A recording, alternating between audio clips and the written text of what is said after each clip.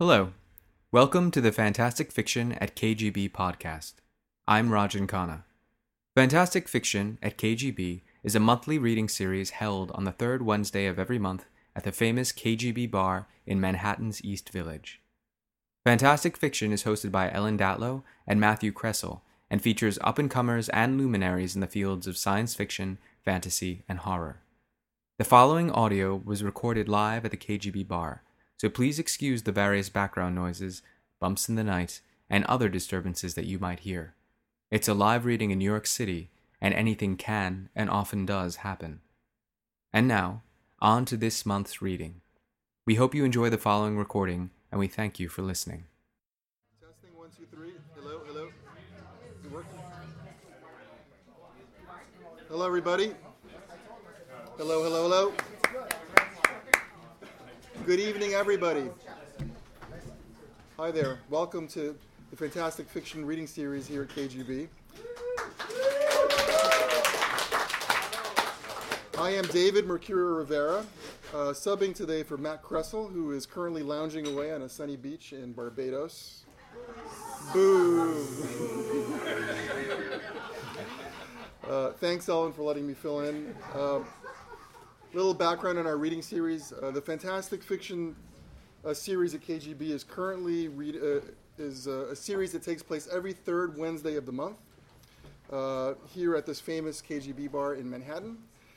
Terry Biston and Alice K. Turner started the series back in the late 90s, and it's been going strong ever since, lately under the auspices of Matt and Ellen. The reading series features luminaries and up-and-comers in speculative fiction. And we have two fabulous readers tonight, Gemma Files and Carola DeBell. Admission is always free, so the bar allows us to hold the readings here without any charge. We only request that you support the bar by ordering a drink, either alcoholic or non-alcoholic, and tipping our terrific bartenders. Yay. So also, books are available in the back. Word is here helping us. Jill in the back has books by our two readers. So feel free to go ahead, buy the books, have them autographed at the intermission or at the end of the reading tonight. So with that, we can get started. Let's start with our first reader tonight is Carola DeBell. Carola DeBell, her book, The Only Ones, is her debut novel, and it was included in Nancy Hightower's Washington Post Top 5 Science Fiction and Fantasy Novels of 2015, and by NPR's Jason Heller in his Best Books of 2015. Her fiction has appeared in The New Yorker, Paris Review, Black Clock, and Fence, and her rock criticism and other journalism mostly appears in The Village Voice. So, ladies and gentlemen, Carola DeBell.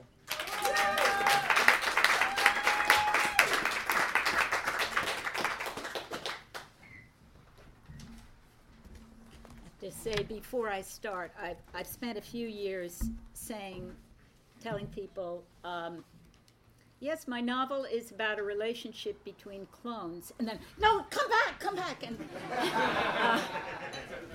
and it's a relief to be reading to a crowd that's more like, that's all you got. The scene I'm going to read, 5 cloned human embryos are about to be implanted in a sort of Rube Goldberg-style artificial uterus, which actually has a very good track record with cows. The cloner is an alcoholic veterinarian named Radden Sachs. The barely literate Queen's teenager who's being cloned and who narrates is what's known as a Sylvain Hardy, which means she's radically immune in a very sick world. She earns her living selling her own blood and body parts and has also been a test subject and a prostitute, so this is a good job. The client, Rini Jaffer, lost her family in the last flu and hopes to start a new one if this works. You're going to see Janet DeLees, Lucas, or locals, and you're going to hear people talking about viables, which is what Radden makes everybody call embryos.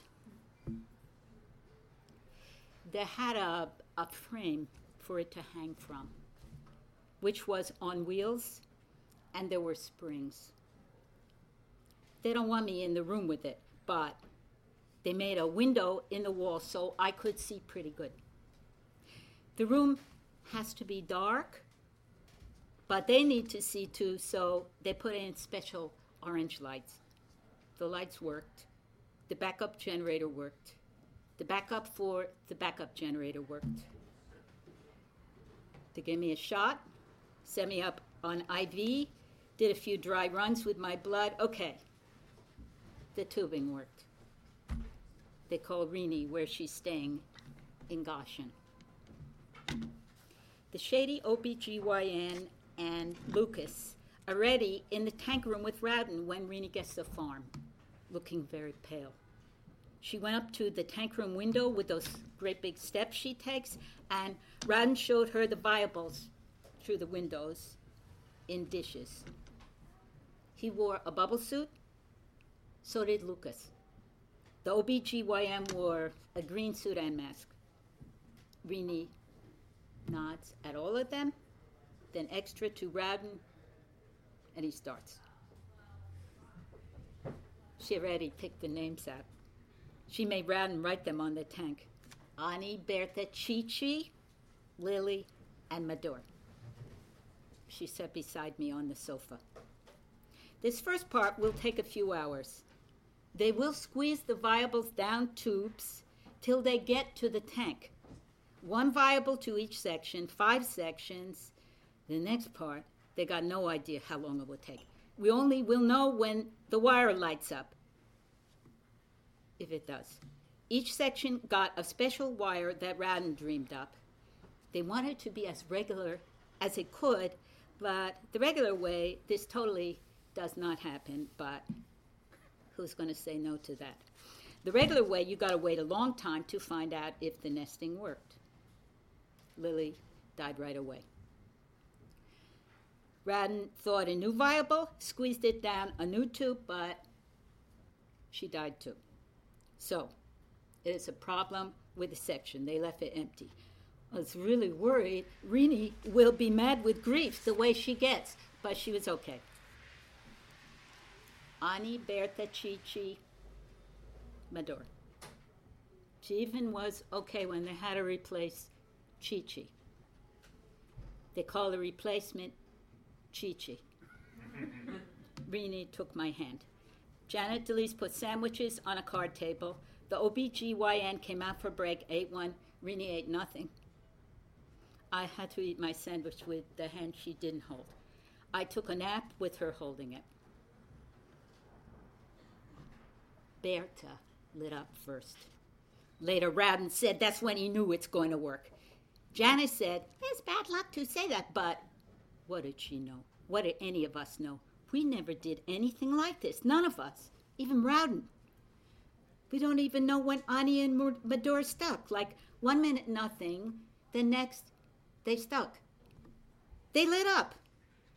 Now everyone is getting excited. Will it work with Chi-Chi?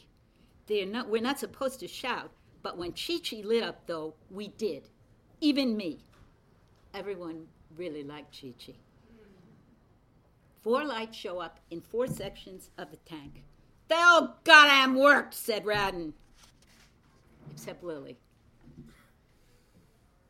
We aren't supposed to go in the room for 5 days. Then Rini was allowed to pay a visit. I'm not supposed to go in the tank room at all because I might bond. But I went in with Rini because someone had to. They made us wear masks in case we give the viable something, even though the tank was airtight. And come on, these are Sylvain Hardys, even if you couldn't see them yet. It was nice in the tank room, though. It was so dark and warm. Rini said, Ani is mine. I must have one, she said. If one of them dies, though, whichever it is, I get the one who dies. We already went through this, and Radin said, just humor her. They aren't going to all survive, and come on, what are you going to do with a kid, right? Rini was happy but nervous. I wasn't nervous. I was interested. Nothing I ever did is as interesting as this. Rodden was so interested, he kept dropping things. He was so interested, his brother Henry had to come down from Albany to help. We all sat in a row in the rec room, Rodden and me on sofas, Henry in his wheelchair, watching the monitor. We drank coffee, beverages, donuts, chips, like watching the grass grow, Henry said. The feeding traffic is arranged like this. They stick the IV in my arm with two sights which ran both ways, out, then in, attached to bags. One bag took my blood, which got things in it to nourish the viables. The other bag brought the used blood back from them. The used blood got hung in a bag from my IV, piped back to me. I can't keep giving blood without getting blood back. I had to stay alive too, or it's not going to work. Well, we've been doing this for 3 weeks now, and I am. Annie, Bertha, Chichi, and Medora, too. Whoa! Rodden is waking me up. Come see. The viables got tails. Rini is at the monitor. She says they look cute. Henry said they look like shrimp. I never saw shrimp, but who cares? Just let me go back to sleep. It's November. It already snowed. It's the hormones, bro, I heard Henry tell Rodden. How tired she feels is a good sign. Rodden worries I am going into shock from toxins. Bro, it's regular. Rodden would like to filter the blood coming back to me, but that would mess with the hormones. The hormones is a message the viable sent to me like, I conk out, breast hurts very bad. It worked. Don't worry, bro. Henry pats Rodden's hand. She'll stay alive. So far, so good. Minnie had a business emergency and went back to Toronto. Henry rigged up a special vid phone in the rec room so she can call night or day. We got an emergency too. An unknown van sets up the old system alarm. At the gate, it's an inspector. Rodden says, everyone be quiet as a goddamn mouse. Shuts the rec room door tight and went up to deal with things. Janet got scared. Rodden got silly. He wheels right up to the window and is whispering to the tank, Chi-Chi, I heard that. You are so grounded. Everyone got the giggles then, even Janet. But after that, she was spooked and did not want me to leave the basement at all in case somebody sees me and asks questions. For God's sake, Rodden says, you can't shut a person in a basement for 9 months, Henry said. Afraid she'll get sick, bro? That got a good laugh. It's December. Rodden sent Lucas off. He was getting on everybody's nerves, how much staring he'd been doing. Stares at me, then the viables, on the mind of me, viables, then into space. When he's gone, Janet starts doing it. Oh, no, not you two, Janet. Rodden goes, Janet, they are as different from her as I am from Henry. If they're her, I'm Henry. Yes, we do have things in common because we're goddamn twins. But that's all it goddamn is. She kept doing it, though. What do you think, Henry said. Are they you? I just said, whatever. I don't even know what the big deal is, who is who. They could be me if they want. Why would they want? Henry called me I. Rodden too. Rini called me Inez. Janet didn't call me anything most of the time. Whoa! Rini's on the phone in the middle of the night. She calls at all hours. Are they still alive? Yes, Rini, they're still alive. Rodden didn't sleep most of the time, so he took the call. I'm on the sofa with the IV cart beside me. Henry's in his wheelchair. Sometimes she just wants to change her mind about who will get what child. Just tell her whatever. She was the only one who thought they will all be born. And to tell the truth, just before Christmas, the one called Bertha died. Nobody even knew why. She was 10 weeks in. Rini wanted to come down from Toronto, but Rodden said, what is the point? He pulled what is left of Bertha in the freezer. So There are 3 left, and none of them were mine. Henry went to Quarryville. He had a job. It snowed. I missed Bertha. Man, I cried. Rand says it's the hormones. Larini asked me how I feel. I cried on the phone. Why would I miss Bertha? 12 weeks in. Maybe it was Ani I missed. She was still alive, but she's not mine anymore because she had to replace Bertha. To tell the truth, I never took it serious, will Ani be mine? I didn't even know what it meant. On New Year's Eve, Janet heard horses, and we shut the rec room door. And Janet stayed with me in the room, quiet as a mouse, while Radin waited upstairs with the shotgun. False alarm. There is also a false alarm about this new virus that started in Mumbai, hitting Ottawa, where Rini had gone for a meeting, but it took weeks till they figured it out, and all that time she's stuck in quarantine. It is not a false alarm in Macau, wherever that even is. Radin rigged up a TV signal to the monitor so we could follow the news. Mumbai virus took half Macau, then it went to what they call Taipei. Then a big jump, and Mumbai virus took out what's left of Luzon after the Luzon virus that started there and went all the way to Toronto, where it killed Rini's original 4 daughters in 1 month. She kept calling from Ottawa because what else is she going to do from quarantine? I told her, Ani, Chi-Chi, and Mador are still alive, but she wants to know how I am. I said, tired. She said, put Radin on. He yelled at her, Rini, she doesn't want the goddamn child. And he is right. What am I going to do with the kid, the life I live? I watch Ani very careful, though. She moved 16 weeks in. When Rini called, I told her, Ani moved. She wanted to hear about Mador. I told her, Mador moved too, Chi-Chi too. Between you and me, though, Mador moved the best. It snowed again. She's a little smaller than my hand. They all were, 19 weeks in. It's not a false alarm in Seattle. 200 cases of the virus confirmed, so it hit mainland.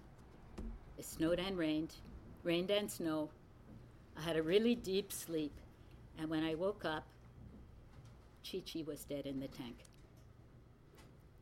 Rini drove straight down from Toronto, which took 4 days with border problems and the weather. When she got to the farm, she strode into the rec room like a big curtain, walked up to the window, and scratched her cheek till blood dripped on her clothes. It dripped on the floor. She tore her clothes. She began to walk up and down the rec room, holding up her bloody hands and making a noise. It was awful. Radin went upstairs. When he came back, he was drunk. Get her out of here, he said. They undid my hookup and set up my heartbeat on a loop, and I went with Rini for a drive. It was almost 5 months since I even went outdoors. We looked at scenery. It was cold and wet. When we got back to the farm, she was raving and moaning again. It's like even looking at the ones who were still alive. She got nervous thinking of the ones who weren't. Chi-Chi, Bertha, Lily. Maybe she's thinking of her original kids. These had heartbeats. Radin was drunk. He kept drinking. Even after Rini finally left, he was even popping pills. Janet DeLeese was concerned because if Radin goes off the deep end, the whole thing wouldn't work. Sometimes we have to remind him to even check the IV bags. Janet called Henry in Albany, who said, give him a project. That usually works. The only project anyone could think of is clone more viables. By the time he finished using up the soma and eggs in the freezers, he was sober. And 32 little viables is in the freezer. Maybe you think, wait a minute, how ethical is that? 32 viables ready to be born just so Radin will stay sober? I'm going to get back to you on that. For now, it's 22 weeks in, and Ani is blinking, and I wasn't feeling so great. Generally, It is Rini who calls to say, did Inez have her milk processed? Did she have nourishment? Now she's forgetting to call. Radin is getting on my nerves. He can't give up this toxin business. What if there is a late-term toxin that is going to kill me now? Oh, shut up, Radin. I've been exposed to everything, and now I'm going to die from Ani and Mador, who are not even born? But I'm getting ahead of myself because Ani died in the tank at 26 weeks. So Mador was the only one. Rini drove down the farm. Everyone is worried. Here we go with the cheeks. But she did not even have fresh blood, just old scabs from Chi-Chi. She took my face in her hands. She did not scratch my cheek. She just looked down at me. Then she unhooked me, took my hand, and we went upstairs to tell Radin he could only freeze a small part of Ani, of what's left of Ani, and the rest we would burn to ashes in a ceremony in the woods. We all went, even Radin. Then Rini took me for a long drive to a hilltop where there was old farm, or used to be farm, which was burnt. And we got out and threw Annie's ashes.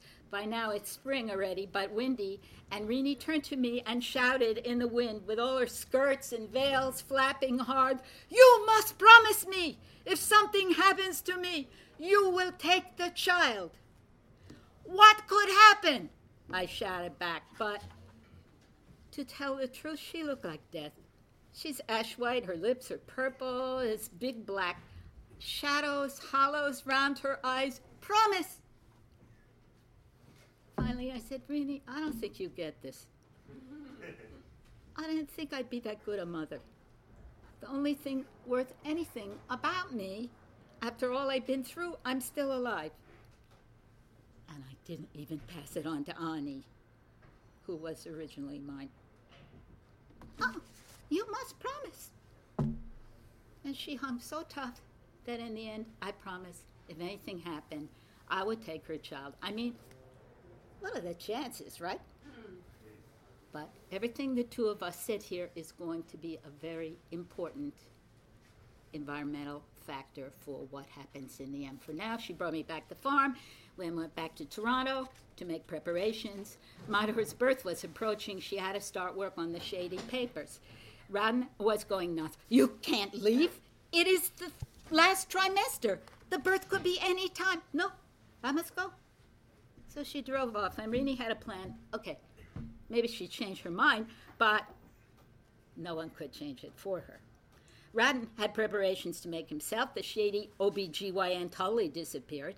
Radin himself had only delivered livestock the regular way. Then Janet DeLise has a plan. It seemed her cousin used to be a midwife. That might be good enough.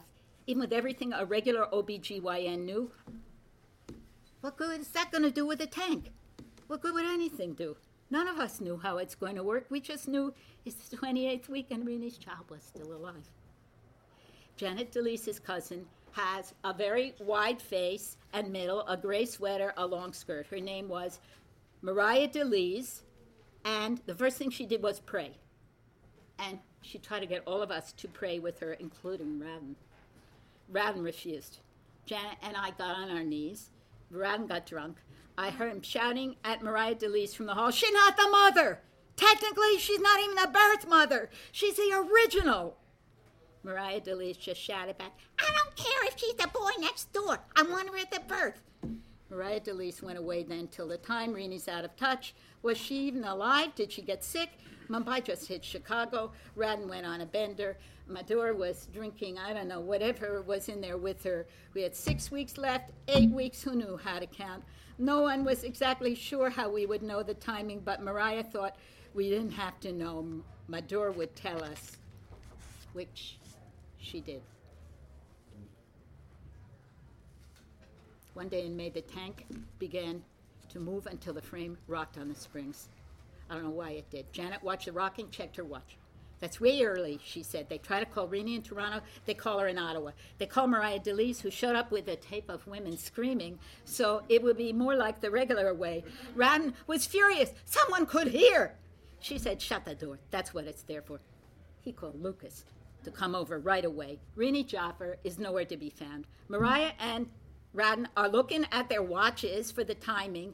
Janet just waited on the side. The frames are rocking. The tapes are screaming. I was supposed to sit in the other room and breathe deep. I don't know why I was supposed to breathe deep. I wasn't the mother. I wasn't the father. I didn't know what I was. I just sat there froze in my chair until the phone rang. It's Rini. The VidFoam screen was so dark you could not see her face at all. Who is screaming? It's the tapes. I told her the baby's on the way. Radden was screaming, do you make her get her ass here fast? I tried to make her hurry. I told her she will miss the birth. She said, something happened to her. She was in Delhi, India. Then she hung up. In Delhi, Radden said. What's she doing in Delhi? They're dying like flies in Delhi. Shit, shit, shit, shit, shit. The squeezing is too weak. Radden, Lucas just showed up. The way they do the squeezing, they don't do it direct. They have a long tube around the tank that goes to a ball they squeeze. Radden gave me a shot. They drew blood from me, put it in the tank. They drew blood in the tank, put it in me in case there was a message in the blood from Madhur to me, which there was. I've held something in what's left of my uterus.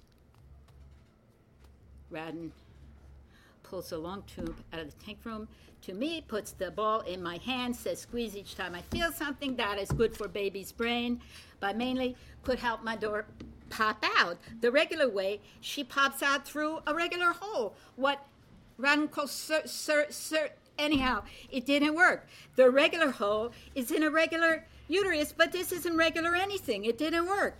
They are afraid to cut through and pull her out like what they do the regular way. When it doesn't come out the regular way, they try everything they could. Mariah reached her hands right in the tank and squeeze. You could see the top of the head with hair, but Mariah couldn't pull the head through. None of this hurt me. They didn't even try to make me scream. The tape screaming was already too loud. Finally, Radden just said, turn that goddamn thing off, and Janet did. So then I heard Mariah Delise grunting and Radden muttering, dear God, and shit, shit. Then I heard Janet say, that's not her heartbeat. It was mine. They had both heartbeats, Mike, but they got the lines mixed up, and it was my heart they heard. And when they got it all sorted out, they could tell something was wrong with hers. Finally, they just cut right through the track, put their hands in, up the bloody wrist, and pull her out. She was still alive.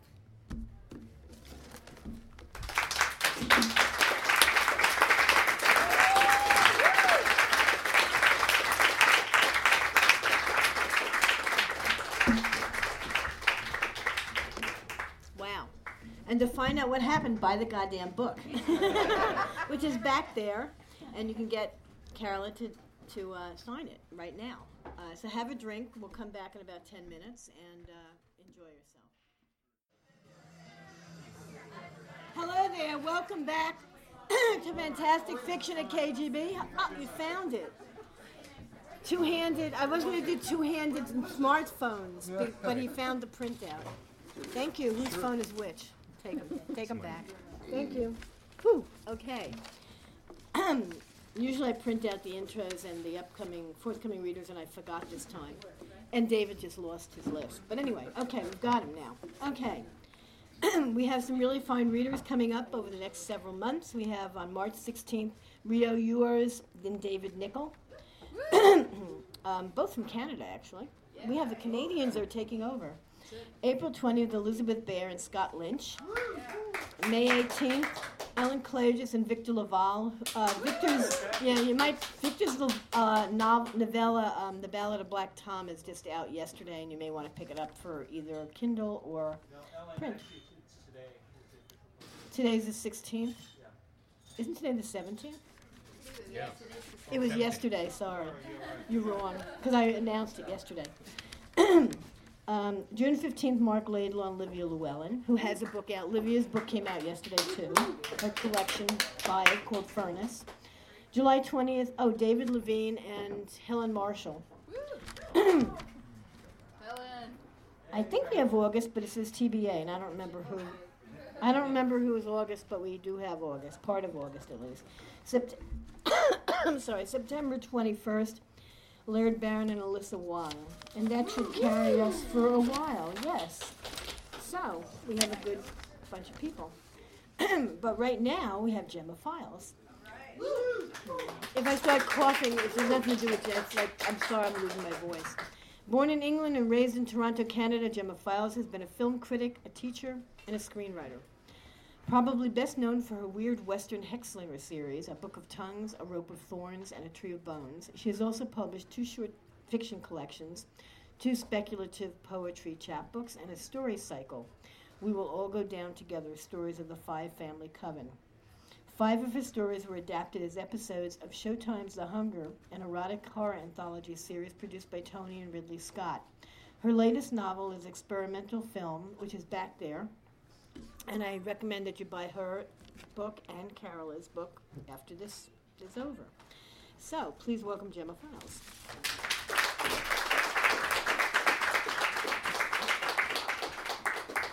Thank you, Ellen.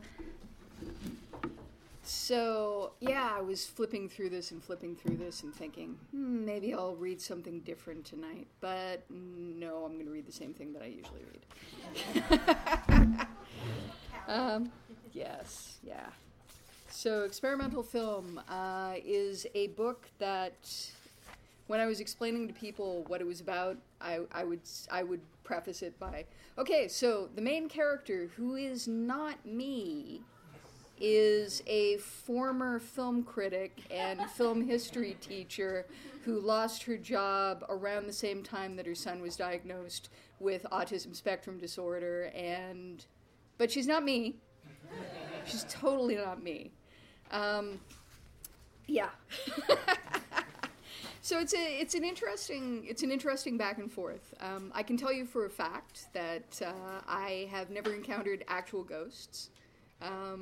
No dead goddesses have become interested in me or my son yet. But nevertheless, this is rooted in reality, and that's an interesting thing.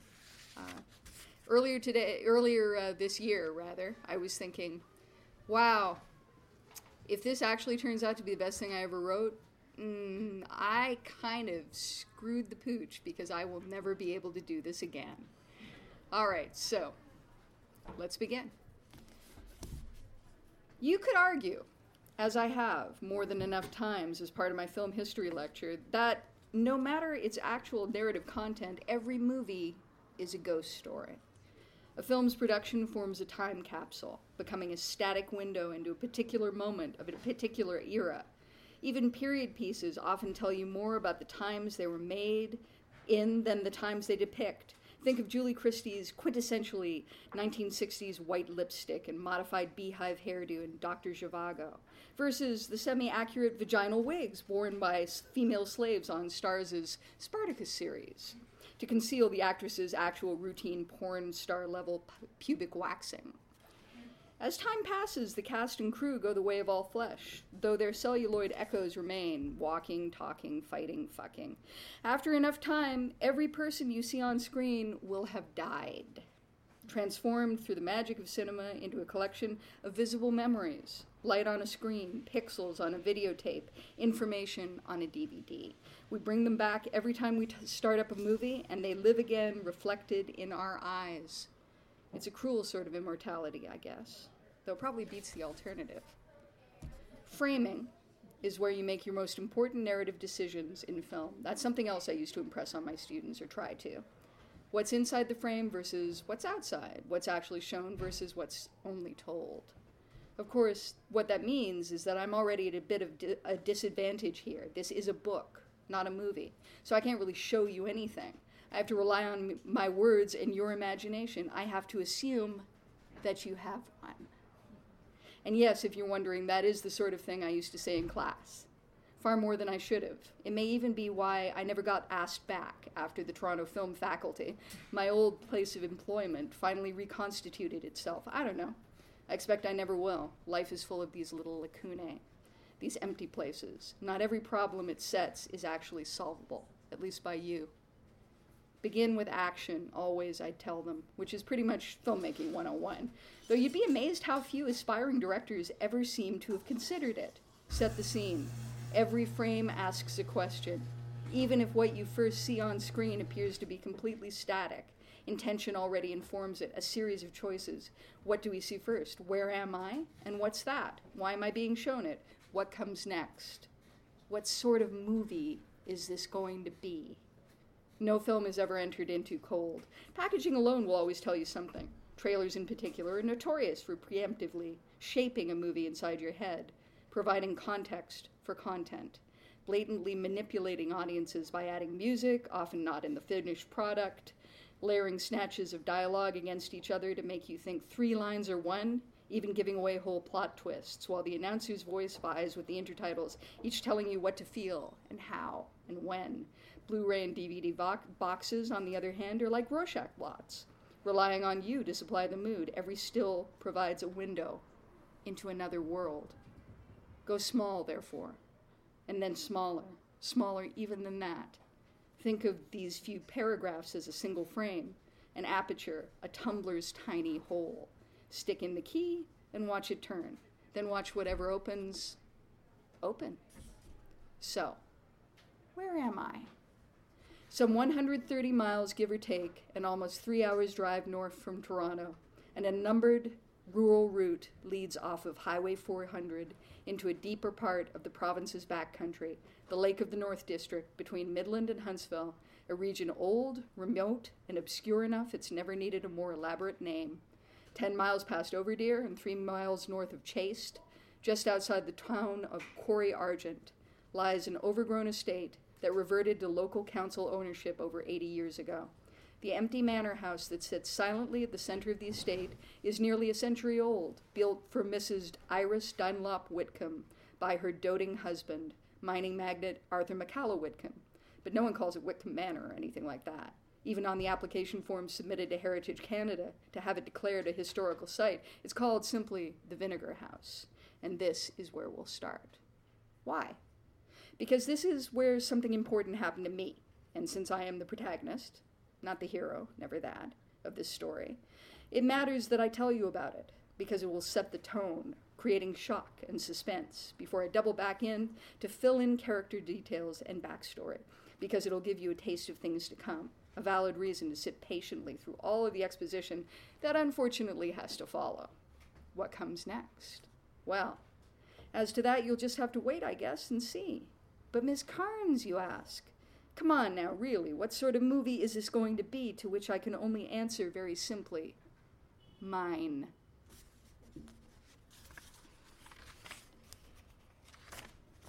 This all started a very long time ago for me, longer even than I could remember at the time.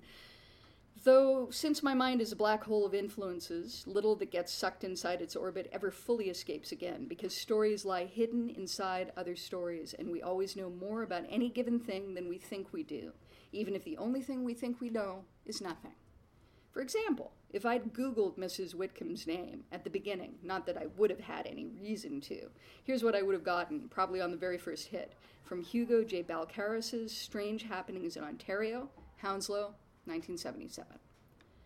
No account of Ontario's classic unsolved mysteries can be complete without making mention of the presumably lamentable fate of Mrs. Iris Dunlop Whitcomb, wife of Arthur McCalla Whitcomb, discoverer and owner of the now defunct Quarry Argent Lightning Strike silver mine.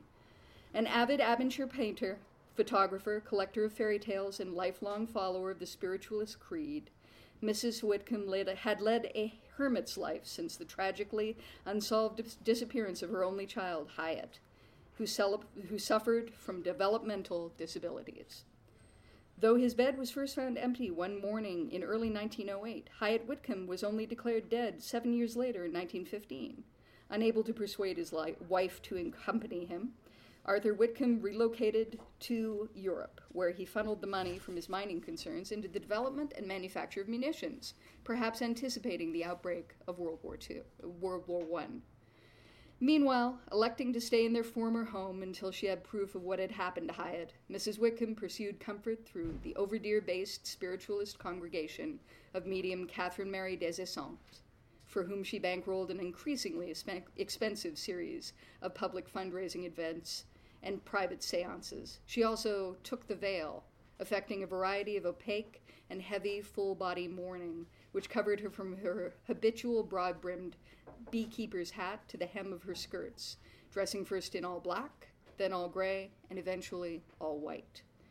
Although acknowledged to be kind and pleasant in person, she became a figure of superstitious legend among the children of Corey Argent, who viewed her approach with dread. On the morning of Saturday, June 22nd, 1918, Mrs. Whitcomb surprised her attendants by calling for a motor car. Wrapping herself against prying eyes, she demanded to be driven to the nearest train station, where she bought a return ticket to Toronto, waited an hour and a half for her train to arrive, then boarded. All she took with her was a sizable, rigid leather case with heavy straps, the contents of which remain unknown. After having her ticket clipped, Mrs. Whitcomb telegraphed ahead, informing the final station on her route, Toronto, that she would be arriving shortly and expected to find food and lodging waiting. She gave no hint of the reason for her journey and retired to her private compartment. This was the last anyone ever saw or heard of her. Thus she disappeared from both the train and from official record, completely and irrevocably. Reprinted by permission of the author. I interviewed Balcarres during my research phase, back when I was preparing to write, well, not this book, but the book I thought I was working on at the time. He was in his late 80s, physically frail, yet clear-eyed and alert, his enthusiasm for the topic wholly unwithered. He was only too happy to tell me why. Because, you see, there's a lot more to Mrs. Whitcomb's story, and I've always wanted to tell it, but I could never verify much, not directly. And Hounslow's lawyers were sadly obsessed with backing things up via documentation. Still, there was a witness to Mrs. Whitcomb's presence on that train, in a manner of speaking. In 1953, when the Whitcomb estate's funds were running out and the house was in the process of repossession, an overdue woman named Gloria Ashtuck came forward. When she was 8, she said, she'd traveled from her hometown to Mixted, Ontario, to visit her paternal grandmother, and had only just then realized that the train she'd been riding on had to have been the exact same train from which Mrs. Whitcomb vanished. According to Miss Ashtuck, she was on her way to the train's washrooms when she passed a first-class compartment whose interior blinds had all been carefully drawn. She paused, attracted to the compartment by an unfamiliar noise issuing from inside, one strange enough that she felt physically compelled to stand there for a few minutes, trying to work out what it might be. It sounded mechanical, repetitious, somewhat like the rattling of chain.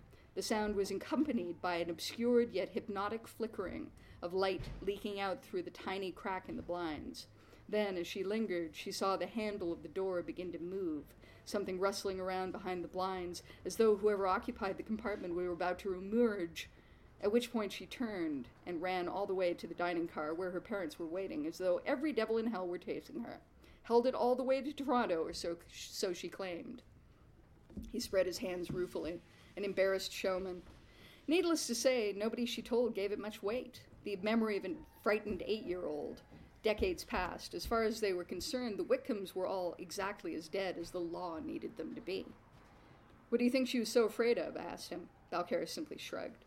No idea, but I can tell you this much, young lady. She stayed good and frightened right up until the day she died. Said it gave her the screaming memes just to think about it.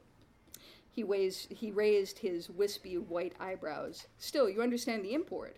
This was on the final approach, somewhere between Clarkson and Union. Most people uninterested in the supernatural tend to assume Mrs. Whitcomb simply disembarked, unseen, at another station. But if Gloria Ashtuck was correct, somebody was still in her compartment that day, well after their last chance to leave had already passed. I hesitated a second or two before asking the next question. I was still trying to keep my ideas confidential back then, but I had to be sure. Did you ever hear about Mrs. Whitcomb making movies? He studied me shrewdly. Funny you should ask. When they opened up the compartment in Toronto, they found exactly 2 things inside. One was a scorched, discolored sheet hung up by pins across the window, which was odd because, as I said, she'd already pulled all the blinds. The other, meanwhile, was the melted remains of a machine no one could easily identify, probably because it wasn't something exactly in widespread use back then, a portable film projector, one of the earliest models. I saw a drawing someone on the case had made of it and was able to connect the dots.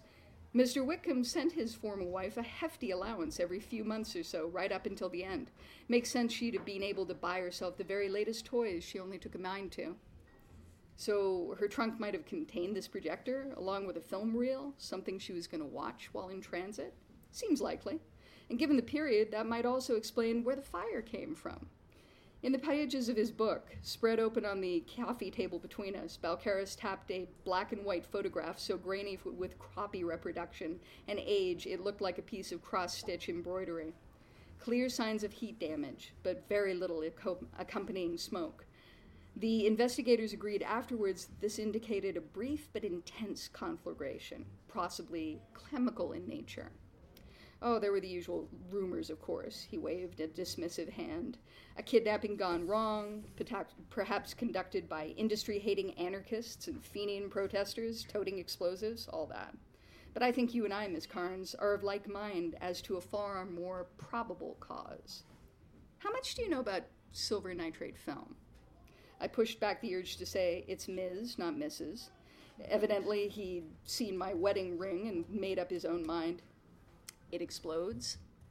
Somewhat volatile, yes, which explains why it's no longer in use, because amongst other things, the nitrocellulose stock would occasionally ignite while run through the gate of a projector. The silver in the emulsion would act as an accelerant, continuing to burn even until the film was entirely consumed and leaving very little trace behind. It doesn't require oxygen to stay alight either. It'll keep burning completely underwater at over 300 degrees. And it produces toxic gases. It was a nitrate film fire that caused the Dromgohler burning in Ireland in 1926. 48 people killed outright, many more injured, burned the entire building to the ground. That still doesn't explain what happened to Mrs. Whitcomb, I said. No, it obviously doesn't, but at the time, people genuinely thought the silver nitrate fires were so hot they could consume a human being entirely. Something like spontaneous human combustion, to cite another equally foolish superstition. He settled back in his armchair. Interesting you asked about her little hobby, however. Far more people making flickers at home than you might think, especially if they could afford the equipment. But that was something else they made me take out. Wasn't relevant, they said. He snorted. I came close to spilling it all then, betrayed by the excited delight you feel when you realize, yes, somebody else knows about something you thought only you had stumbled across. You finally met somebody who'll understand. But at the last second, I chose not to, clinging still to the dark ambition at the core of that excitement. It was my name on the line here. Balcarres had had his day.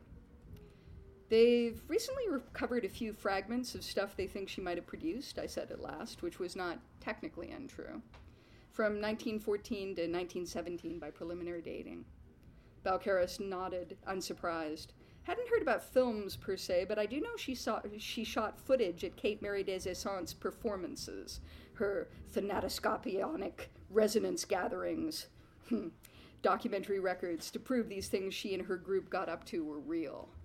As mentioned in Balcarres' piece above, Des Essence was a North Ontario spirit medium, fairly famous at the time, somebody who'd followed the Fox sisters' lead and combined spiritualist beliefs with public demonstrations, though she mainly did cabinet work and ectoplasmic materialization rather than simple table rapping. She formed the community center point for many contemporary spiritualist seekers, with Mrs. Whitcomb one of her most fervent supporters, financially and otherwise. Of course, by that time, Mrs. Whitcomb was also enmeshed with Kate Mary's little protege, the one she adopted later on, Vasek Sidlow. 15 years old at the time and sightless since birth, supposedly, Kate Mary called him an imagist, spirit photography, all that. He was going to be her link with the new generation of spiritualists, their very own Edgar Cayce or what have you. And Mrs. Whitcomb was quite besotted with him too, though in a different way, of course. Are you saying they were involved? Oh, no, he waved his hands. Not on her side, at least. She had a very maternal interest in young Vasek, probably because he'd been brought up in the orphanage her mother had founded. And just like with Kate Mary, she thought she might be able to get her close. She thought he might be able to get her closer to solving the mystery of what had happened to poor Hyatt. But on Sidlow's side? Well, she was beautiful. Everyone agrees on that. It's too bad no one ever took pictures before the veil.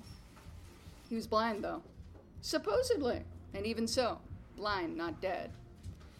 At the time, I thought Balcarres had gone off on a tangent, obsessing on gossip so old it was almost mummified. However, as with so much else about this story, I'd eventually find out otherwise, but not until much later. What do you think happened? I asked, flipping open the last page of my notebook. With Mrs. Whitcomb? Might have been a multitude of things, some more likely than others, but I'm inclined to think she took the easy way out. Just stepped out of the wreck of her life, doffed her famous veil, and left by the doors along with everybody else.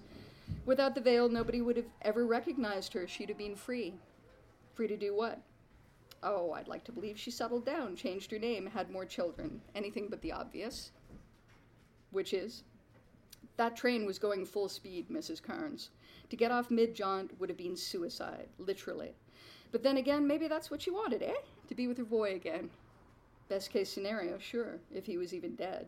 Exactly, we don't know, and odds are we never will. Balcarres shook his head, sighing. Poor girl. Poor foolish, foolish girl. We sat there together a moment while I tried to think of anything else to ask, and then he leaned across the table, giving what he might have thought was a charming leer. You're very easy to talk to, my dear, he told me. Who was it you said you wrote for again? Lip weakly, I could have said at one point.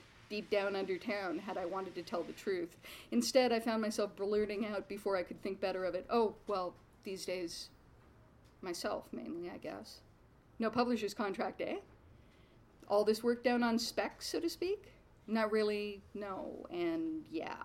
He patted my hand as if in consolation. Something to look forward to, then. I walked back from Balcarres' Cabbagetown house with my mind racing, eyes full of stars from suddenly re-emerging into daylight from the dim, paper-parched atmosphere of the old man's book-lined office. I was organizing words in my head, cutting and pasting, trying to figure out where to put what I'd just learned. Chapter 1, maybe? How long could I make people wait, trusting them to read along while I blathered towards some point without even a hint of the mysteries to come? These narrative structures have to be thought out beforehand, you see. Strategized, methodically, according to content, because a story in the main dictates its own telling. In hindsight, it wasn't my fault that I just didn't know what kind of story I'd been dropped into, head first and kicking. That book I thought I was writing would have made my meandering parody of a career.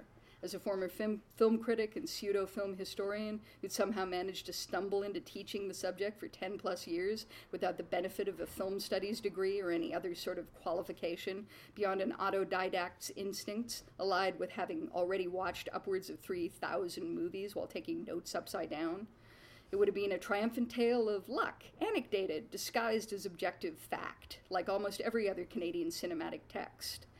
The strange but true tale of how, while reviewing a program of experimental films shown in downtown Toronto, I had accidentally discovered that Mrs. Arthur McCalla Whitcomb had apparently made a series of early motion pictures employing special effects techniques similar to those of science fiction and fantasy film pioneer Georges Méliès, thus making her Canada's first female filmmaker, and the Vinegar House, not only her home but her production studio, a site of great historical significance.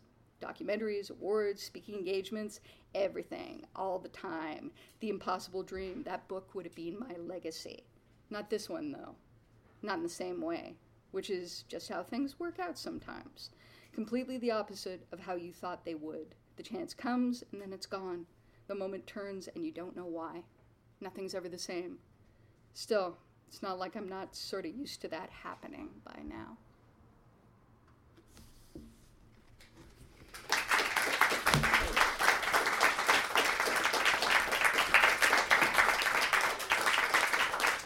So, to find out what continues to happen to the snarky and intensely depressed Miss Lois Carnes, pick up the book. There's all sorts of stuff. Mystery, intrigue, creep. Thank you very much for listening.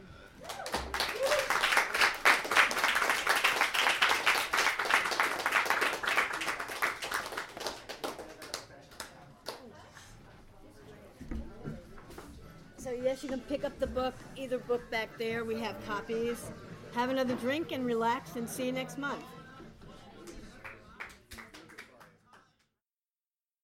You have been listening to the Fantastic Fiction at KGB podcast, recorded live at the KGB bar. We hope you enjoyed what you heard, and we thank you for listening. We also wish to thank Gordon Linzer for providing the audio, and Rajan Khanna, that's me, for the introduction and farewell. And always, thanks to our many fans of fantastic fiction at KGB for supporting us all these years. See you next month.